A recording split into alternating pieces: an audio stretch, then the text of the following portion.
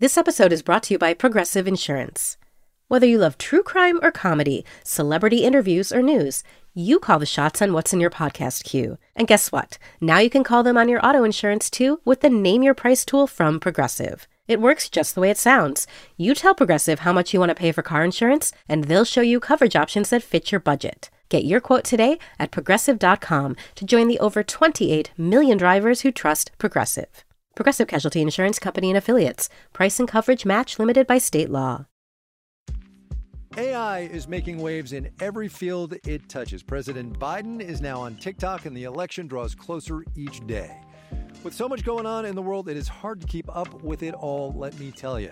Hi, I'm Kai Rizdal, the co-host of Make Me Smart. It's a podcast from Marketplace.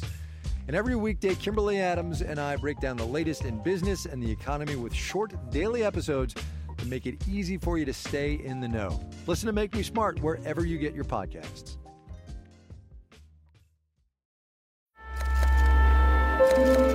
Vanity Fair.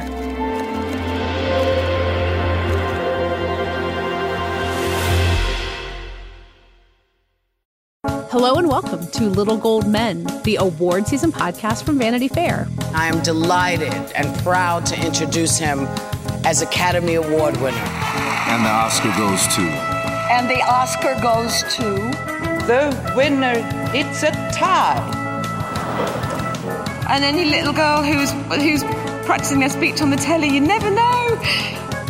Mom, I just want an Oscar.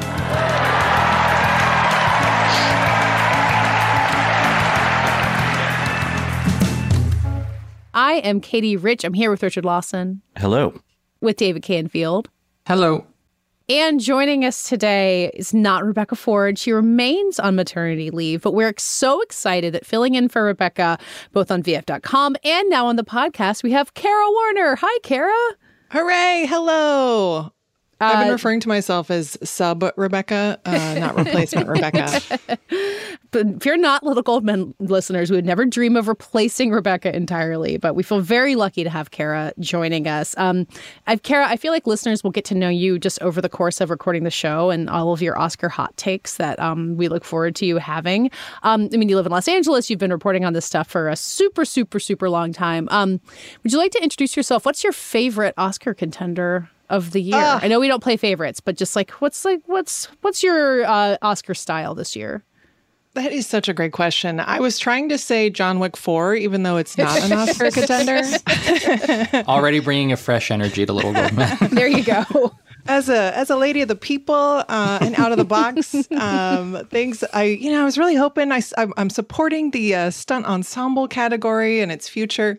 I am still interested in the Barbie of it all, honestly. I'm so thrilled that it's sustained a life of, continuing to get headlines. And I'm kind of pleased at the outrage from the nominations last week. I'm just wondering, where else this story will take us. Oh, God. I feel like I've lived 10 lives since we talked about the nominations last week. I think when we were recording, the Hillary Clinton tweet had just come out. It did, yeah. Yeah, that's where we were in the cycle. It was breaking. Yeah. But Kara, I think you'll get your wish. I don't think we're done talking about Barbie, nor will we be. Maybe ever, but certainly at least until the Oscars happen in March. Right. And who else might come out in support of Barbie? I mean, where can we go from here? There's an entire White House that's staying quiet, suspiciously quiet for now. So before we get back to Barbie and the Oscars and everything else, we have a lot of great listener questions to discuss. We did want to check in on the Sundance Film Festival. Richard, last week you were calling in from Sundance to talk about the Oscar nominations, which always feels kind of crazy because you're bursting to talk about all these new movies and yet you're talking about stuff that came out last summer.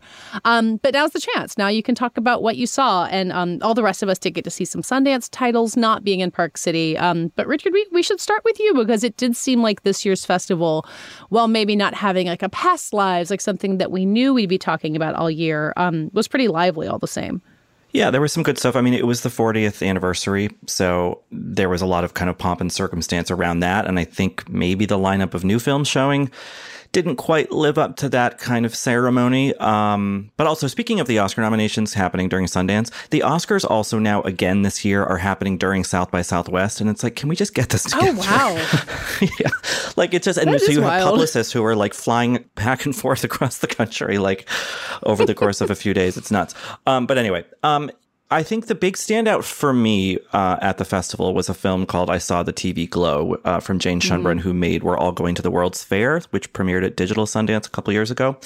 It's kind of it was billed as a horror. I don't think it really is that. But Justice Smith plays a kid in the 90s who becomes obsessed with a TV show, kind of maybe Buffy-esque with some Charmed and Mighty Morphin Power Rangers thrown in there. And things get darker and stranger, and it's this beautiful, sad metaphor for kind of identity, whether that's trans identity or queerness or, sort of something in that spectrum. I think there's a lot to glean from it, depending on what you're bringing to the film. I don't know if for our purposes, it's the most awardsy film. I think that would probably go to Jesse Eisenberg's A Real Pain, which has this huge performance from Kieran Culkin, where he's doing sort of a riff on his Roman Roy persona, sort of twitchy and anxious and caustic.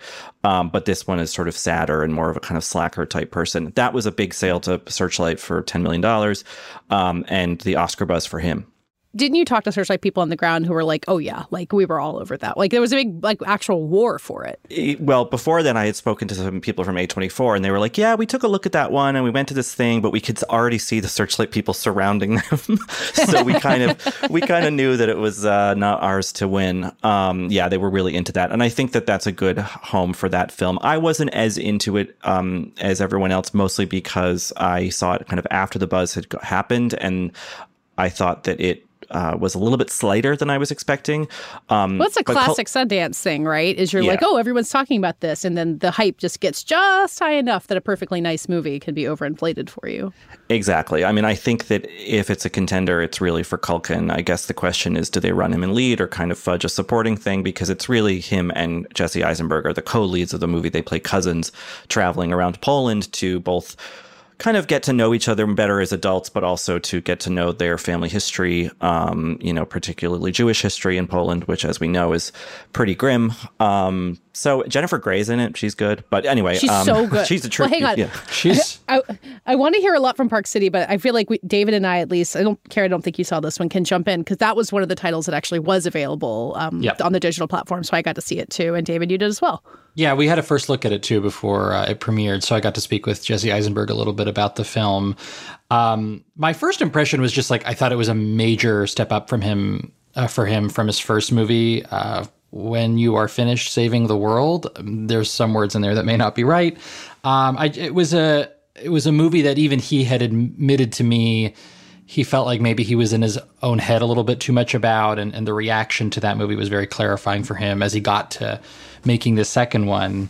I really responded to it. It reminded me of some international tour groups that I've been a part of, and Jennifer Grey plays somebody on the tour with them, Kieran Culkin and Jesse Eisenberg, and she really embodies a certain maternal tour companion energy that I appreciated.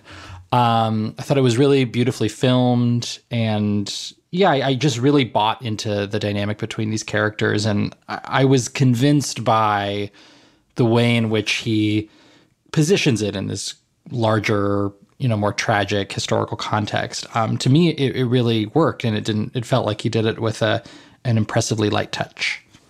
Yeah, and that one won the Narrative Audience Award. It won a prize at Screenwriting. Yeah, I think the Waldo Salt Screenwriting Award, which can be a mixed bag, honestly, in the previous years. Well, most Sundance prizes can be a bit of a mixed bag. Yeah, I mean, Richard, I didn't know if there was any other obvious, top of the heap. I feel like I Saw the TV Glow and A Real Pain have felt like very obvious standouts to me from a distance. Yeah, I think they were two of the bigger titles for sure. I mean, I Saw the TV Glow went into the festival already under the auspices of A24, so they weren't for sale.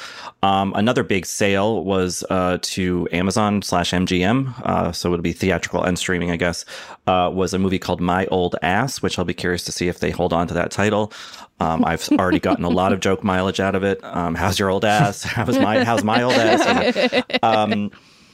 But it's really great. It's from this writer-director named Megan Parks, who made a movie called The Fallout a couple years ago that I think was at South by, ended up on Max, starring Jenna Ortega, about a school shooting. It's a very delicate drama. I did not realize it was the same filmmaker. Yeah, it's weird that it's the same person who made this like really fun teen comedy, but with a sad element to it. I cried a lot toward the end of the movie, but it's really great. Aubrey Plaza plays the older version of a teenage girl who goes on a mushroom trip and meets her older self, and kind of gets some warnings about life to come, and is told to appreciate that stuff, her family and the stuff around her before she goes off to school, because she's mostly spending her summer being a heedless teenager. Anyway, it's really great. I think that's a good home for the movie, and I hope that people go see it in theaters, because I think it will appeal to teens and grown-ups alike. I heard a lot of good stuff about that. I was just going to ask Richard, do you think Aubrey is playing the same version of the character she keeps playing? ? I think I think that we see some of the typical Aubrey Plaza stuff in there, but as the movie goes and you start to realize what is really at stake emotionally in the movie, which I don't want to spoil at all, but like, then we see some variation.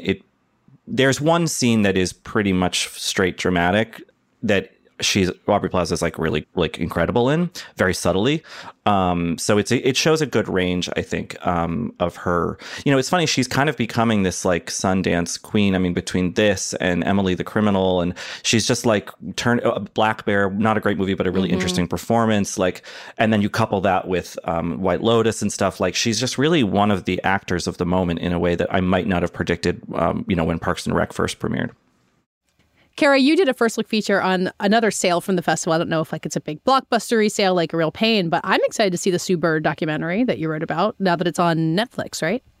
I so appreciate you bringing that up. Not everyone is psyched about sports documentaries. I am one of the sports fans, one of the few here. You're filling an important niche on this podcast, whereas we've had none before. So I don't know if you heard us talk about Marshawn Lynch when he got a Spirit nomination, but it did not bring pride. We heard about that a little bit. Yes, I was quietly giggling to myself. Marshawn Lynch, what a star! Now on the screen and formerly on the field. But yes, so Sue Bird in the clutch.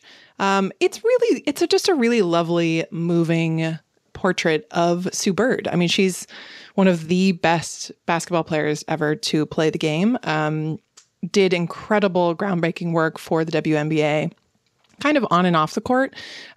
It's a great portrait of someone that more people should know about. It was a big doxier. There's a movie about Christopher Reeve, kind of post-accident, the accident that left him paralyzed, and his kind of campaign to both, keep living his life, but also maybe get better through stem cell research. It's called Super/Man, and it sold to Warner Brothers for $15 million, a documentary. That's pretty significant. The reporting from Variety was that the plan might be to release it under the DC Studios label because of the Superman connection, which I think maybe is a little weird and cynical. They're getting rid of all of their superhero movies, but they're releasing the documentary. Yeah, documentaries, sad documentaries about horrible injuries. But that was a big deal. And then you had kind of a little bit later in the festival, this movie called Will and Harper, which is Will Ferrell and his many decades long friend, Harper Steele, who was a writer on SNL and then collaborated with Ferrell in some of his weirder movies over the years. And then a few years ago, Harper came out as a trans woman, and the film is about Ferrell and Steele going on this road trip and discussing the transition and how life has changed and what Harper hopes to get from her life now that she's living an out life. And it's very populist. A lot of the movie feels kind of storyboarded, a lot of planned scenes. But then in between those, there's just really raw, like organic conversation about this. And I think it really invites, let's say, people who are not as keyed into the discourse about trans issues, invites them in to kind of listen and learn, I think, in a very, not to be cynical like Warner Bros., but like very commercial way. And it hasn't sold yet as far as I'm aware, but I think it will be big, and I think it will get a huge awards push because it is, I dare say, something could function as like an important, instructive film for people who, need to hear it, I guess. I thought that movie was so lovely. And the one thing you can't really plan for, that was the reason I was so taken with it, is seeing this relationship both redefine itself a little bit and get back to perhaps where it was in a way, and the level of comfort between them developing the more they talk about these things. I thought it was, at times, yes, it felt like a pretty staged construct, but it was really effective because the intimacy between them was pretty undeniable. I would love to shout out my favorite movie from the festival, which was also a documentary, less pleasant. It's called Black Box Diaries. It is a pretty brilliant and really inspiring movie in a lot of ways. It follows a journalist who essentially investigates her own sexual assaults. She was assaulted by somebody who was, of a certain stature, and it becomes this big deal in Japan where the film is set, and it's just this unbelievable, really rigorous portrait of this woman taking these steps. It's fascinating and enraging, and really just, it's a stark movie that has stayed with me. It's the kind of movie that I don't think it has sold. It will be a tougher sell, but speaking of awards pushes and where the doc branch especially has gone lately, it feels like a movie that could even win because it is that good. Wow. Whereas I wonder if Will and Harper is maybe too populist for and celebrity driven for the docs branch to give it a nomination, but for the American Symphony snubbing docs branch to bother with. Michael J. Fox and on. Exactly. Yeah. Also on the Oscars track, not a documentary, is a film called Exhibiting Forgiveness, starring Andre Holland, semi-autobiographical story about an artist kind of struggling with the psychic wounds left on him by his father, who, kind of reappears into his life. Ingenue Ellis-Taylor plays Andre Holland's mother. Andra Day is his wife. It's really good ensemble cast, but Andre Holland is really the star of it. And it's a really incredible performance. And I think that with the right distributor, it could go places. He is so good in that movie. And it's Long cool overdue. to see him get a lead like that, because he's so good in everything, but he hasn't had that kind of centerpiece thing before. Yeah, long overdue.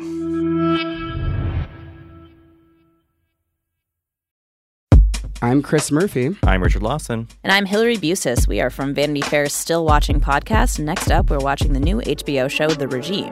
Madam Chancellor, let's keep the gloves on. This is not a confrontation. We're just saying what's true. Academy Award winner Kate Winslet is our chancellor as she leads a faux European autocracy in turmoil. We'll be watching week by week as the regime unravels. And we'll be talking to the stars along the way. New episodes of Still Watching will drop every Sunday after The Regime airs.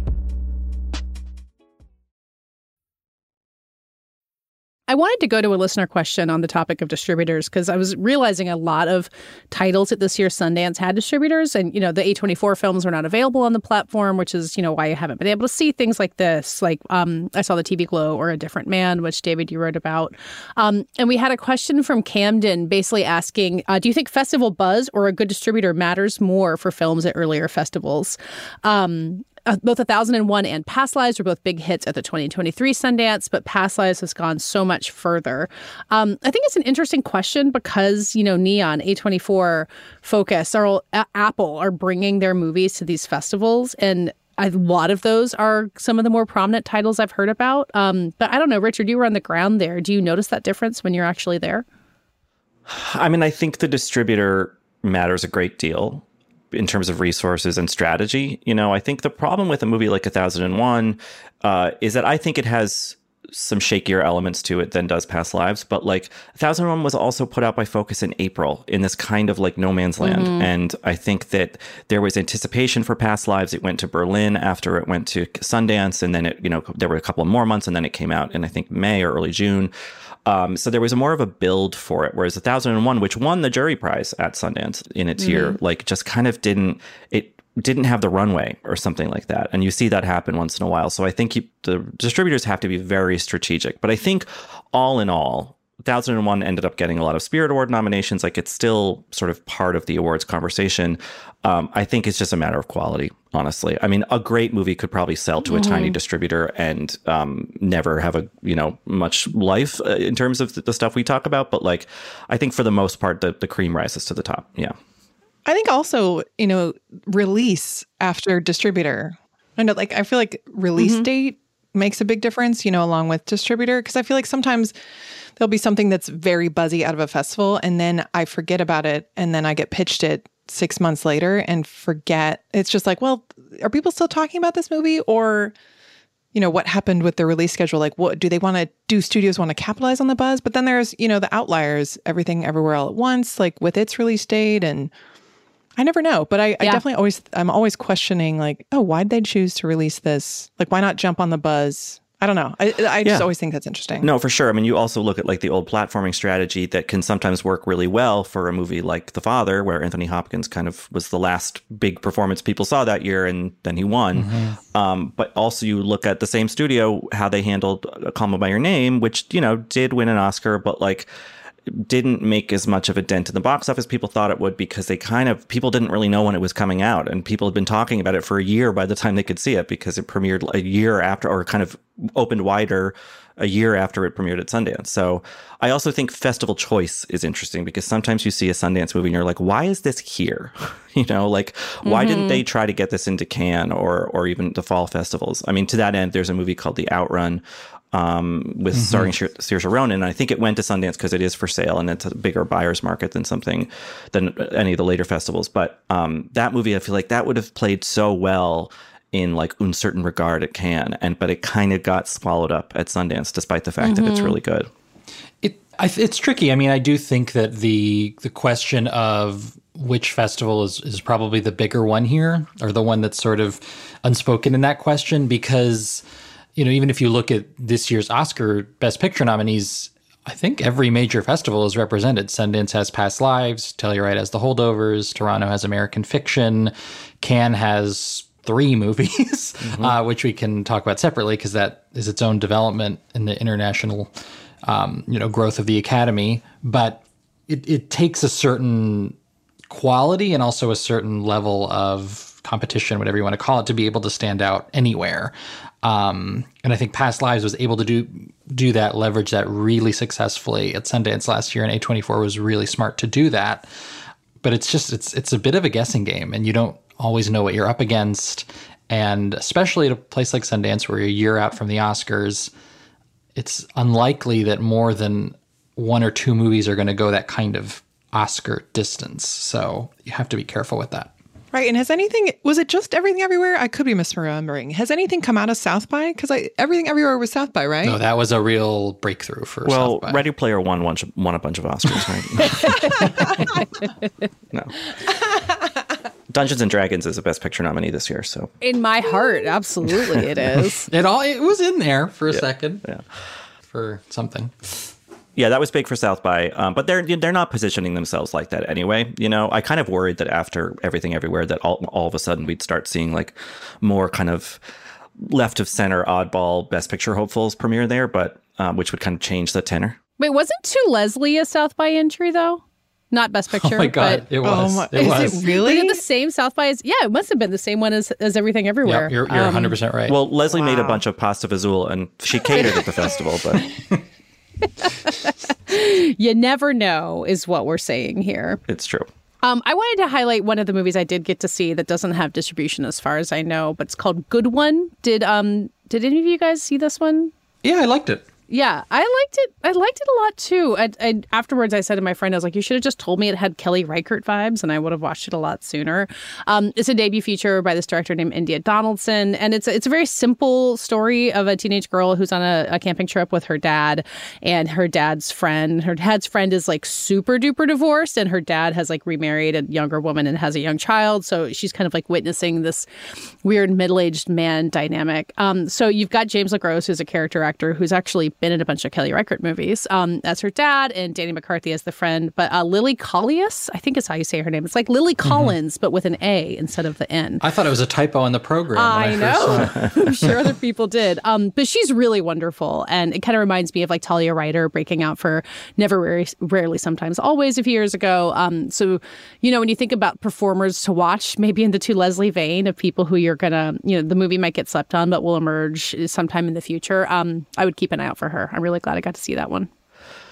I don't know that it's that awardsy, although it would be kind of fun if it was. But June Squibb has her first ever lead role in a movie at the age of 94 in a movie called Thelma that premiered at Sundance that I really liked. It's a comedy about a woman who is still living independently in her 90s, but gets scammed over the phone by someone pretending to be her grandson, who is played by Fred Hetchinger in the film. And then she goes on this kind of like crime caper quest to track down the people who stole her money and get it back. And so the film kind of plays with a lot of action movie tropes, but it's, offset by the fact that it's June Squibb and Richard Roundtree doing these things as these kind of doddering older people. But it's really sweet, and it has a lot of, I think, insightful things to say about, the pains of getting older, the sort of loneliness of it, but also some of the pleasures of it. And I think it's a really well-balanced film, and June Squibb's really good in it. And that just got bought by Magnolia. So we'll see what they do with that. It's not really awardsy, but it was really sweet. And it's the last thing I watched for Sundance 2024, which was a kind of nice note to end on. From what you wrote, Richard, and what you've said, it seems a little bit like Academy bait in the sense that, like, who's the last Best Actress comedy nominee? I always look at Diane Keaton, Something's Gotta Give. That didn't seem like that's awardsy, right? And that's true. It just seems like a 94-year-old June Squibb is just catnip. And she got nominated for a very broadly comic performance in Nebraska. This is true. So there is precedent. And apparently Squibb is going to be the lead in a movie that Scarlett Johansson's directing. What? So she's working. Yeah. Is that real? Is it really? It's on IMDb. But like as in like pre-production. So who the hell knows what that means? I mean, that's notable enough. That's pretty cool. But it's really, I remember one of my first ever interviews for Vanity Fair was I interviewed June Squibb for Nebraska. And I went to like 1515 Broadway where, the Viacom offices are, Paramount offices are. And I expected to kind of like very softly make my way through an interview with a kindly old lady. And she was sharp as a tack, like has tons of career stories because she was like a showgirl in New York. And or I think she was in like some kind of, not Ziegfeld Follies. I don't think she's that old, but like something akin to that. And she was such a pro in this like really fun, like surprising, great way. So it's really cool to see her 10 years later land a big lead role like this. I just want to point out that Lily Tomlin got a Golden Globe nomination for Grandma, which I have no idea if this movie is similar in tone to that at all, but that feels like a precedent we should look toward. I remember that. Yeah, I think there are probably 4 slots left for the Golden Globe comedy comedy musical actress. Start your engines. Yeah. Frances Fisher, you know what to do. Oh, I forgot to mention, during the Sundance Film Festival, I went to a ceremony and I was inducted into the HFPA. So I now live in Belgium. Congratulations, Richard. We always need congrats. Thank you. So we're now going to rejoin our current award season. Just to catch everybody up about where we are, it's the very beginning of February. The DGA Awards are on Saturday, February 10th. So that's really the next big award show we have coming up. Although that one, it's not televised, right, David? It's just a fun, clubby one in person. Correct. And Judd Apatow is returning as host, and your mileage may vary on Judd Apatow. He's a very good host of this particular show. I've been the last few years. It should be a fun one. And then the nominees luncheon will be on February 12th. So that's when we'll see all the actors and everyone getting back in their full glam. So it's a little bit of a quiet period now as we, God knows, brace for round 8 and 9 of Barbie discourse, or maybe talk about other stuff with the nominations, which is what we really like to do. We have a lot of good listener questions, which felt like a really good way to get into that. As always, you can email us, littlegoldmen@vf.com. I don't know that we're going to include all of the questions we get, but sometimes we have very practical advice about things. So please email us. We'd love to hear from you. So I'm just going to start and get into it from here. I'm going to start with this question from Ben, which is going to my personal favorite category this year, which is Best Actor. He says, this is a question I just can't seem to figure out a good answer to. Why isn't Cillian Murphy an obvious frontrunner like Oppenheimer is for Best Picture? It feels like he is the movie. Why hasn't he been swept up in the Oppenheimer love and proving the big frontrunner? Is Nolan stealing the spotlight? Is it RDJ? Is it too internal a performance? I know he still might win, but it feels like he should have it wrapped up with how much support the movie has. I find that a fascinating question that I don't have an answer for, and I'm wondering if one of you guys does. I think Ben kind of answered his own question, and I'll quote Kyle Buchanan. I was talking about this exact thing with Kyle Buchanan from the New York Times at Sundance, and he said, Christopher Nolan is the lead actor of that film. And I see his point, and I think it's, Cillian Murphy does a great job, but he kind of gets out of the way of the process surrounding the story and the other performances, and it's kind of a more recessive thing than is Paul Giamatti, let's say, in The Holdovers. I think that's what's happening. And yes, I think Nolan is kind of the man stealing focus from that movie. And obviously Downey Jr. too. And also, I just think Cillian is great. Obviously, he's just not as out there, like, in front campaigning. Whereas, Paul Giamatti, I think, has both of those actors have so much goodwill with the actors in the Academy at large. But I think when Paul was at the Globes where he gave his first kind of big acceptance speech, and I think it was so charming and warm, and that just, encourages the goodwill from voters. And Cillian has done that in kind of a little bit, but he's not as gregarious about it, I guess is the word, but which is not to diminish that he's not worthy of the trophy. I just think that he's not quite as out front as the rest of the cast or as Giamatti. Yeah, it might be a narrative thing too. I don't think he has as clear of a narrative on his own versus just giving a really great performance at the center of the frontrunner. Michelle Yeoh last year, and one point worth qualifying here is, like, we don't necessarily know that Cillian's not a clear frontrunner. If he wins SAG and BAFTA, then he has been the industry's choice the whole time, but those groups haven't weighed in yet. That's your prediction, though. You've been very firm about that. I have been. But last year, at this point, it looked like Cate Blanchett was in that same kind of position of, she won Critics' Choice. She and Michelle Yeoh split the Globes. And then the tide started to turn when Michelle Yeoh won, like, Spirit and SAG and things like that. So that's kind of where you find out what the industry thinks.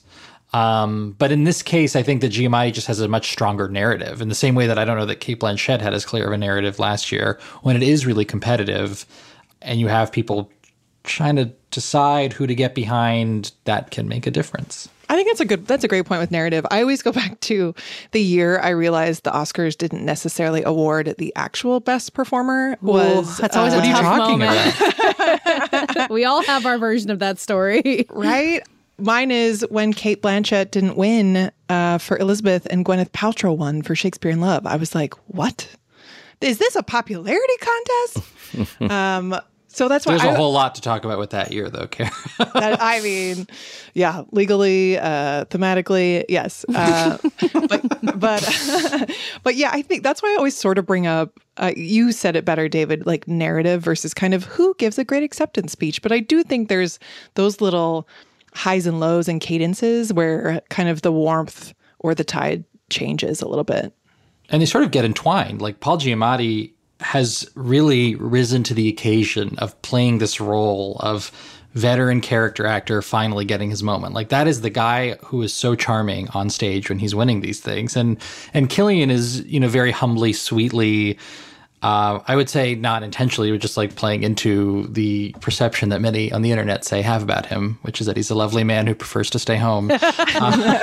Who can't relate, honestly, David? Especially on this podcast. I do relate. That said, how far does that take you in an Oscars context? I guess we'll see. Are you calling us indoor kids? I'm recording this in my literal closet. I don't know what you're talking about. It's interesting with 4 first-time Best Actor nominees this year. Last year we had 5, which was fun. But Bradley Cooper is a repeat nominee. But you get the sense sometimes with someone's first nomination, it's like, oh, good, they're finally in the club. They won't win, but it's fine. The nomination is the reward. And I think somehow that's happening more for Cillian than with Paul Giamatti or Jeffrey Wright or Coleman Domingo to some extent, but I don't think he's had the same kind of lead roles that those other 3 have had that would have made you think he should have been nominated here before. Right. I mean, Jeffrey Wright hasn't won precursors in the same way, but I feel like it seems like with him and Giamatti both, there's like, okay, come on, like it's finally time. Whereas for Murphy, it feels like maybe this is leading toward more in the future. Yeah, I think that's completely right. Yeah, but he can still win. Yeah. Cillian Murphy has led movies before, obviously, but this is a huge American studio movie. And, this was the first time he's led a movie like that, I think. And he kind of proved he could do it. He could hold the center. The movie made a ton of money. And yeah, he'll get like big prestige work after this, I think. Or maybe just get to go home, whatever he wants. Yeah. While we're on the topic of Giamatti and the holdovers, this is not a question, but a fun fact that I wanted to share. This is from Henry. This year's nomination for the holdovers, it's the first Christmas movie since 1947's Miracle on 34th Street to be nominated for Best Picture. And before that, it was 1946's It's a Wonderful Life. Although if Carol had gotten a Best Picture nomination, it would have counted. I just thought I should let everybody know that. I have thoughts on Little Women 2019, but... Ooh. Doesn't it span a lot more than just Christmas, though? It does. Interesting. That's a good counter. I watch it every Christmas. Did Christmas with the Cranks not only win BAFTAs? We'll have to look that up. Jamie Lee Curtis famously won the BAFTA, lost the Oscar, which led to the Everything Everywhere push. Okay, let's move on from Best Actor to Best Actress. We have 2 Best Actress questions. Bless our listeners for being as invested in this as we are. We're going to start with from Aaron. He says, you frequently reference Lily Gladstone's screen time as being a potential issue with her Best Actress campaign, but considering past winners like Nicole Kidman in The Hours, Frances McDormand in Fargo, Louise Fletcher in Cuckoo's Nest, even Anthony Hopkins in Silence of the Lambs, is this really an issue? Or is it more about the impact of the role in the story, which I don't think anyone can deny for Gladstone's role in Killers? I think we all said that she should have gone in supporting, and when she switched to lead, we were nervous, and it seems to have worked out really well. But I do think we talked last week about how it might start to swing backwards, and I wonder if the focus on the impact in the story more than the screen time is the move to kind of get around something like that, or maybe none of this actually matters. What do you guys think? That's a great question, first of all. Not to kiss up to the listener questions already in my first ever podcast. But honestly, these are, anytime you guys do a reader question, I just have to say they're really astute, excellent They're really questions. incredible. Absolutely. I think some of the performances that were listed in that group hint at the difference, which is to say Anthony Hopkins or Louise Fletcher are giving huge performances that overwhelm the movie in a lot of ways. And they are more than their screen time, which is to say they kind of, expand beyond the amount of time that you see them, say. With Lily Gladstone, it's often a silent performance, and she's brilliant in the movie, but I think it's a different effect on the viewer. And I think that the reason that I go back to it is, number one, that it is not like most of those other examples. I suppose like a Frances McDormand is a totally fair comparison. And then it's just the matter of who she's up against in this particular year. This was a really strong year for lead actress contenders, and Emma Stone is every bit of Poor Things, and Sandra Hüller is every bit of Anatomy of a Fall. And Annette Bening is every bit of Nyad. Don't deny Annette. Don't forget Annette. Well, but even in that one, that really is, I think Annette Bening is very much benefited rightly from her chemistry with Jodie Foster in that movie, and they really feel like a dual nomination. Same for Carey Mulligan, you could say, for Maestro. Yes, exactly. Whereas I think that those two, Emma and Sandra, are really the face of their movies. They control their movies. And so I do wonder, when you have that level of screen time, and when you just have a year in which most of the nominees are from Best Picture contenders, because that didn't used to be a thing in this category at all, which is something we've talked about. I think it makes a difference, and I do think it makes it stand out a little bit more that she's not the true lead of that movie, even if she is one of the principal characters. I would just comment really quickly is that I came to Killers really late. I kind of came to this whole set of award season movies really late. And, where you all were participating kind of in curating the best ofs of the year and have been with a lot of these movies longer than I have. All of that preamble to say that I thought the hype might have been more overtaking Lily's actual performance. And so I finally saw the movie and was very excited that her performance is terrific. And I feel like very much a Best Actress leading performance. I was definitely I was surprised because I just thought Leonardo DiCaprio had kind of positioned himself to campaign for her. And so I just thought, okay, what's all the hype doing for this movie? And so when I actually saw it, I was actually really very impressed with what she does in that. Yeah. And I bet there's plenty of Academy voters who haven't seen the movie yet, and now is their time to catch up on it and may have the exact same reaction. I'm Rachel Martin. You probably know how interview podcasts with famous people usually go. There's a host, a guest, and a light Q&A. But on Wildcard, we have ripped up the typical script. It's a new podcast from NPR where I invite actors, artists, and comedians to play a game using a special deck of cards to talk about some of life's biggest questions. Listen to Wildcard wherever you get your podcasts, only from NPR. Our next listener question is back to Lily Gladstone also and back into the Best Actress race. And it's a real alternate universe scenario, which I think we like to indulge.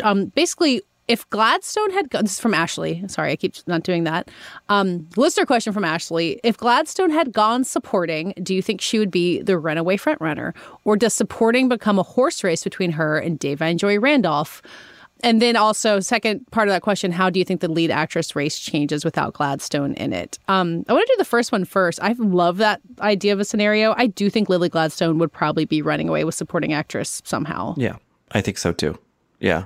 Which is to take nothing away from Da'Vine Joy Randolph. No. It's just like, well, although the campaigning would have changed. I mean, like, because Da'Vine is such a front runner right now that I feel like that campaign is sort of relaxed a bit. Maybe I'm wrong, but just from my perception, I don't know what's happening in LA. But yeah, I think that Gladstone, for a variety of reasons, her performance has, sort of more social impact, I guess you could say. And in that regard, I think it would have been the top choice. And I think Emma Stone would have won Best Actress.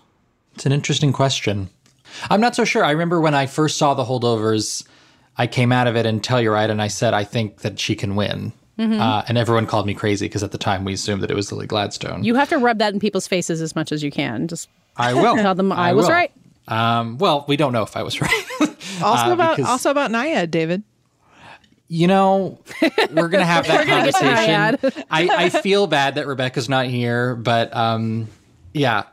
However, I will say that I can't go down an Naiad tangent right now, but I will say I was convinced by the internet to not believe in my own convictions, and how dare I do that? But anyway, that's quite a tangent. I think that with Best Actress, someone recently pointed out to me, a strategist who follows this stuff closely, said I don't think Best Actress is decided at all, and that the shape of the race is actually a little bit more cluttered than people think, because Lily Gladstone was not nominated at BAFTA, which indicates she was not in the top 3 vote getters there. Killers underperformed slightly with the Oscars as well, as we've talked about. And then Emma Stone, of course, wins Critics' Choice. But I don't think we have a great sense of what the industry has dubbed the frontrunner for this race. And I honestly could see almost everyone in this category, except maybe Carey Mulligan, having a moment. I could see Sandra Hüller winning BAFTA. I could definitely see Annette Bening winning SAG, Jessica Chastain style. I mean, it does feel like there's a lot of room to play here, which is really exciting. And I think that adds further to the listener's question here, which is to say it is very hard to know where Lily Gladstone is among a very crowded and kind of unique category.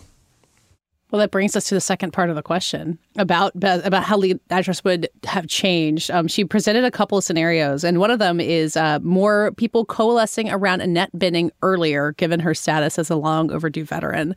So, David, not to just keep making you talk about Naiad, do you think that if Lily Gladstone had gone supporting, that Annette Bening would not have been such a surprise Best Actress nominee last week? Well, I mean, kind of by default, no, because you'd have your top people, 4. Yeah. You'd have your top 4 here, and if it were Margot Robbie, I suppose maybe people would still consider Annette Bening a surprise in that scenario. That's true, but based on the numbers, she would not have been. I don't know. I agree with Richard. If I were to say who would win with Lily Gladstone out of the equation, it would probably be Emma Stone.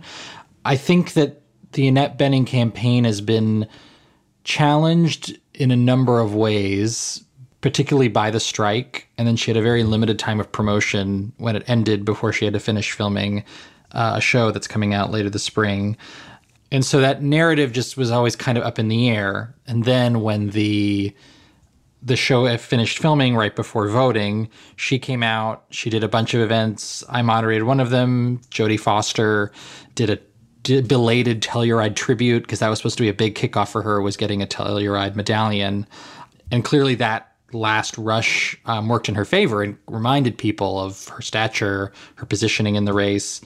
The last thing I'll say is something I've said before. She was really the only veteran contending in this category, and that can make a big difference. And that, I don't know that would change that much with Lily in or out, though. That I don't know that would change the equation much. I'm on the Naiad train with David. I've loved it since I saw it. I did a Q&A. I did 2 Q&As with Annette and then the real Diana and Bonnie, and the response to them, and I think strongly for Annette in those rooms. So it was like a SAG audience and an AMPAS audience. They're really, they are so into her, which they should be. I mean, she's incredible. So I love that the campaign is still going strong, and then we can still talk about her. This is a very pro-Naiad podcast, Kara. You are in a friendly crowd, I promise. Oh, good. I also think that, like, Killers of the Flower Moon is, yes, based on a true story. Lily Gladstone is playing a real person. But Naiad is a capital B biopic in the very traditional Oscar sense. And they love those. So, how far are these voters from that, really, when Jessica Chastain won just 2 years ago for a very down-the-middle biopic? As usual, we have not gotten to all of our great listener questions. We're really going to keep them coming over the next couple of weeks, I think. But I feel like this is a good one to close it out on, and this comes from Haley. This year, Sandra Hüller is the star of 2 films nominated for Best Picture. That would be Anatomy of a Fall and Zone of Interest, of course. When was the last time an actor was the lead or even was just in multiple Best Picture nominees in the same year? And I think we've already got some good answers for this. And then maybe we can come up with some more. Richard, you go. It happens more often than you would think. Tom Hardy had The Revenant and Mad Max Fury Road in the same year. Who else did we kind of emailed about this? There were some other folks recently. Issa Rae this year is in American Fiction and Barbie, which is very exciting. Laura Dern had Marriage Story and Little Women in 2019. That was a big year because that also was the year of Scarlett Johansson for Jojo Rabbit and Marriage Story. Right. Oh, right. And Al Pacino in The Irishman and Once Upon a Time in Hollywood, which, David, I'm stealing that from you, but you pointed that out. I forgot all about him being in Once Upon a Time in Hollywood, too. Plus, Issa's in Spider-Verse, right? Right, which is not Best Picture, but Best Animation. She had a good year. We keep talking about that.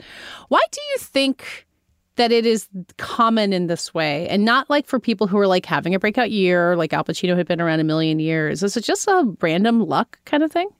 Yeah, scheduling, I guess. Boring. Yeah. Sometimes these things happen in bunches, like Pacino had not been talked about in that way for a really long time. And then he had a big year. That was the year Laura Dern won an Oscar and had a real moment. You know, it's a different explanation every time, I guess. Issa Rae kind of off of Insecure, Pretty in Demand. I think that's how you explain that. She probably just didn't have time to be in that many movies, at least big movies, before. So usually it can be not more random than you'd think, but reflect an actor just kind of finally getting back or getting into a conversation that they weren't in either for a while or ever before.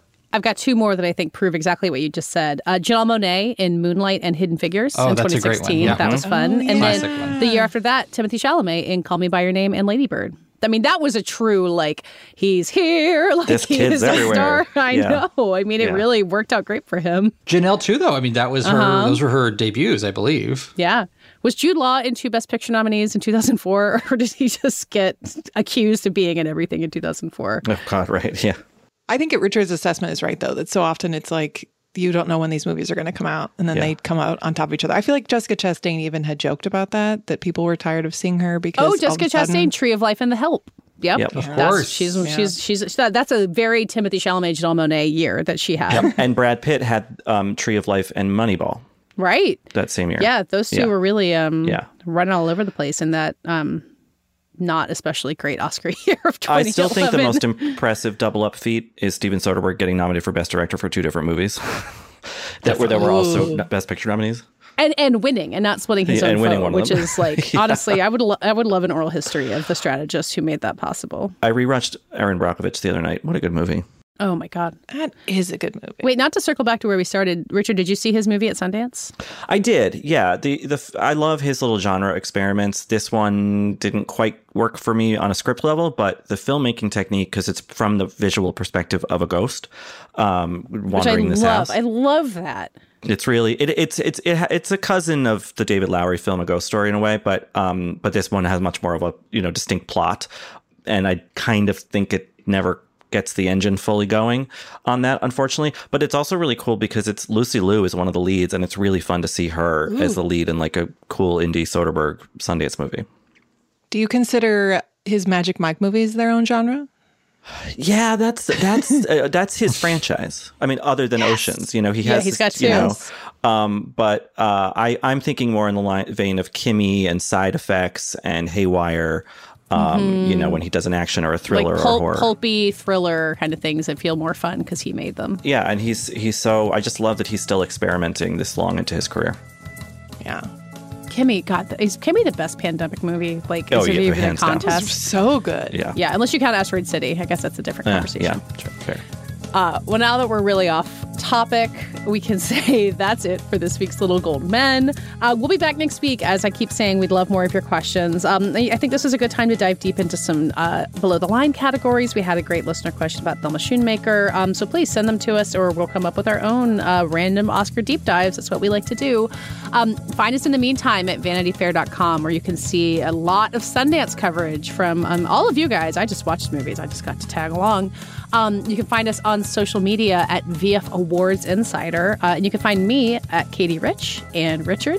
Rylaws. And I have a big Sundance wrap-up post kind of running down a lot of the titles. So go read that, please. David Canfield 97. And Kara, this is the part where you can tell people to follow you on social media or not. It's up to you. That is so kind. It's just on Instagram, Kara J. Warner. Our editor and producer is Brett Fuchs, and this week's award for the best impression of Richard when in line for a Sundance party and someone else gets in front of him goes to Kara Warner. Is this a popularity contest?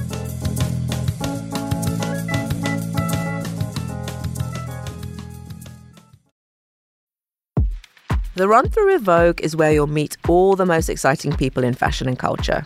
I am Fran Lebowitz, who should be the mayor of New York. We all support that. Yeah, we support that. Very nice. Nikki. Yes. It's been really great being in this beautiful pink room. All right, Usher, can you hear us? I can hear you. All right. Can you hear me? We can. We can. All right, here we are. On the podcast, you'll learn how Vogue really works. Sometimes we'll come in for a second or even third run through until we are AWOC. Can you tell us what AWOC means? It means AWOK, Anna Wintour OK. I'm Cho Minardi. And I'm Chloe Mel. And we're the hosts of The Run Through with Vogue, where fashion and culture collide. Join us. It's AWOC. Listen and subscribe wherever you get your podcasts.